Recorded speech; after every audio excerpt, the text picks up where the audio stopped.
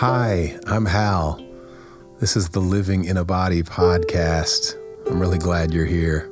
Welcome.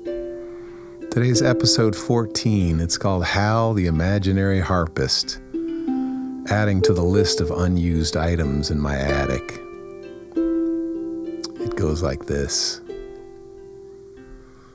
I've made a few questionable purchases in my life. Every once in a while, the thought that I absolutely must have something gets stuck in my head. As if my brain gets hijacked, I end up doing whatever needs to be done to get the item into my possession. On several occasions, this has been my downfall. Like that harp, for instance. I was walking down South Water Street past Woodsy's Music when I saw a very attractive black harp in the window. I hadn't planned on buying a harp that day, but I was struck with a sudden inspiration. In my Friday afternoon imagination, I suddenly became a harpist. I imagined myself practicing the harp for 20 minutes a day, writing songs with the harp, performing on the harp in schools, and playing the harp at church on Sunday mornings. I mean, come on, I'm Hal Walker. Of course I play the harp.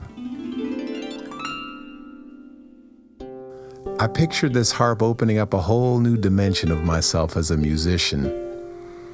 In that moment on the sidewalk in Kent, buying that harp made perfect sense. Not only would I declare it as a professional expense, but my house would forever vibrate with the angelic sounds of the harp.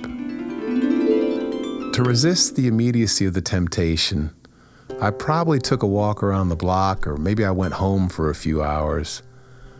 But the idea of owning that harp was already lodged in my brain. That instrument was going to fix some part of my life problem, and there's no way I was going to let it go. An hour, a day, or a week later, I walked into Woodsy's and proudly announced that I would like to purchase the harp that's in the window. I laid down my credit card, and I officially became a new harp owner.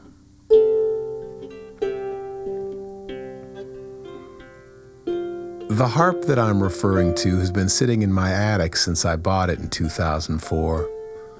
I've played it several times. In fact, if I can get it in tune, I hope to play it today to accompany this episode of Living in a Body. I think I played it at church one time. I remember once I bought a whole set of instruction books with the idea that those books would solve my unplayed harp problem. But no, it didn't work. Those books are on the shelf now, too. That harp has joined the sad list of unused items in my attic that I hope to sell someday on Facebook Marketplace. Fortunately, or unfortunately, I have a big attic. Anyone want a harp? The list of poor purchases goes on, but next week I'd like to tell you about a good purchase. Possibly one of the best purchases of my life. In the next episode, I'd like to introduce you to my float tank. Also known as a sensory deprivation tank, it's a large coffin-like box that holds 10 inches of skin temperature Epsom salt solution. Accessible from the upstairs bathroom, the float tank is a dark, silent, womb-like retreat.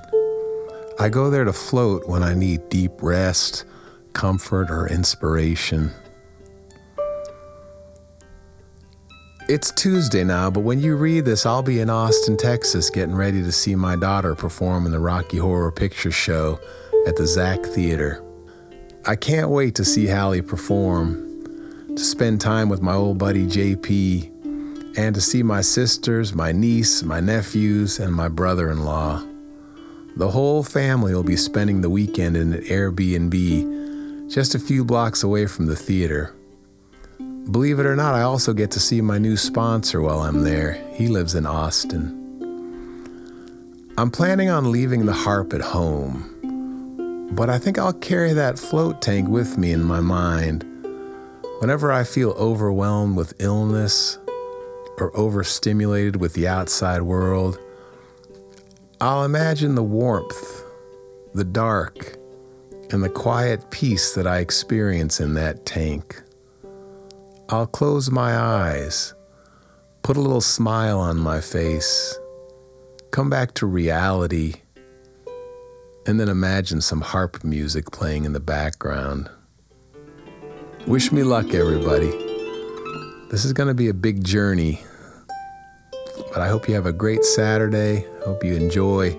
As always, thank you so much for being here. Yes, I appreciate you. Bye-bye.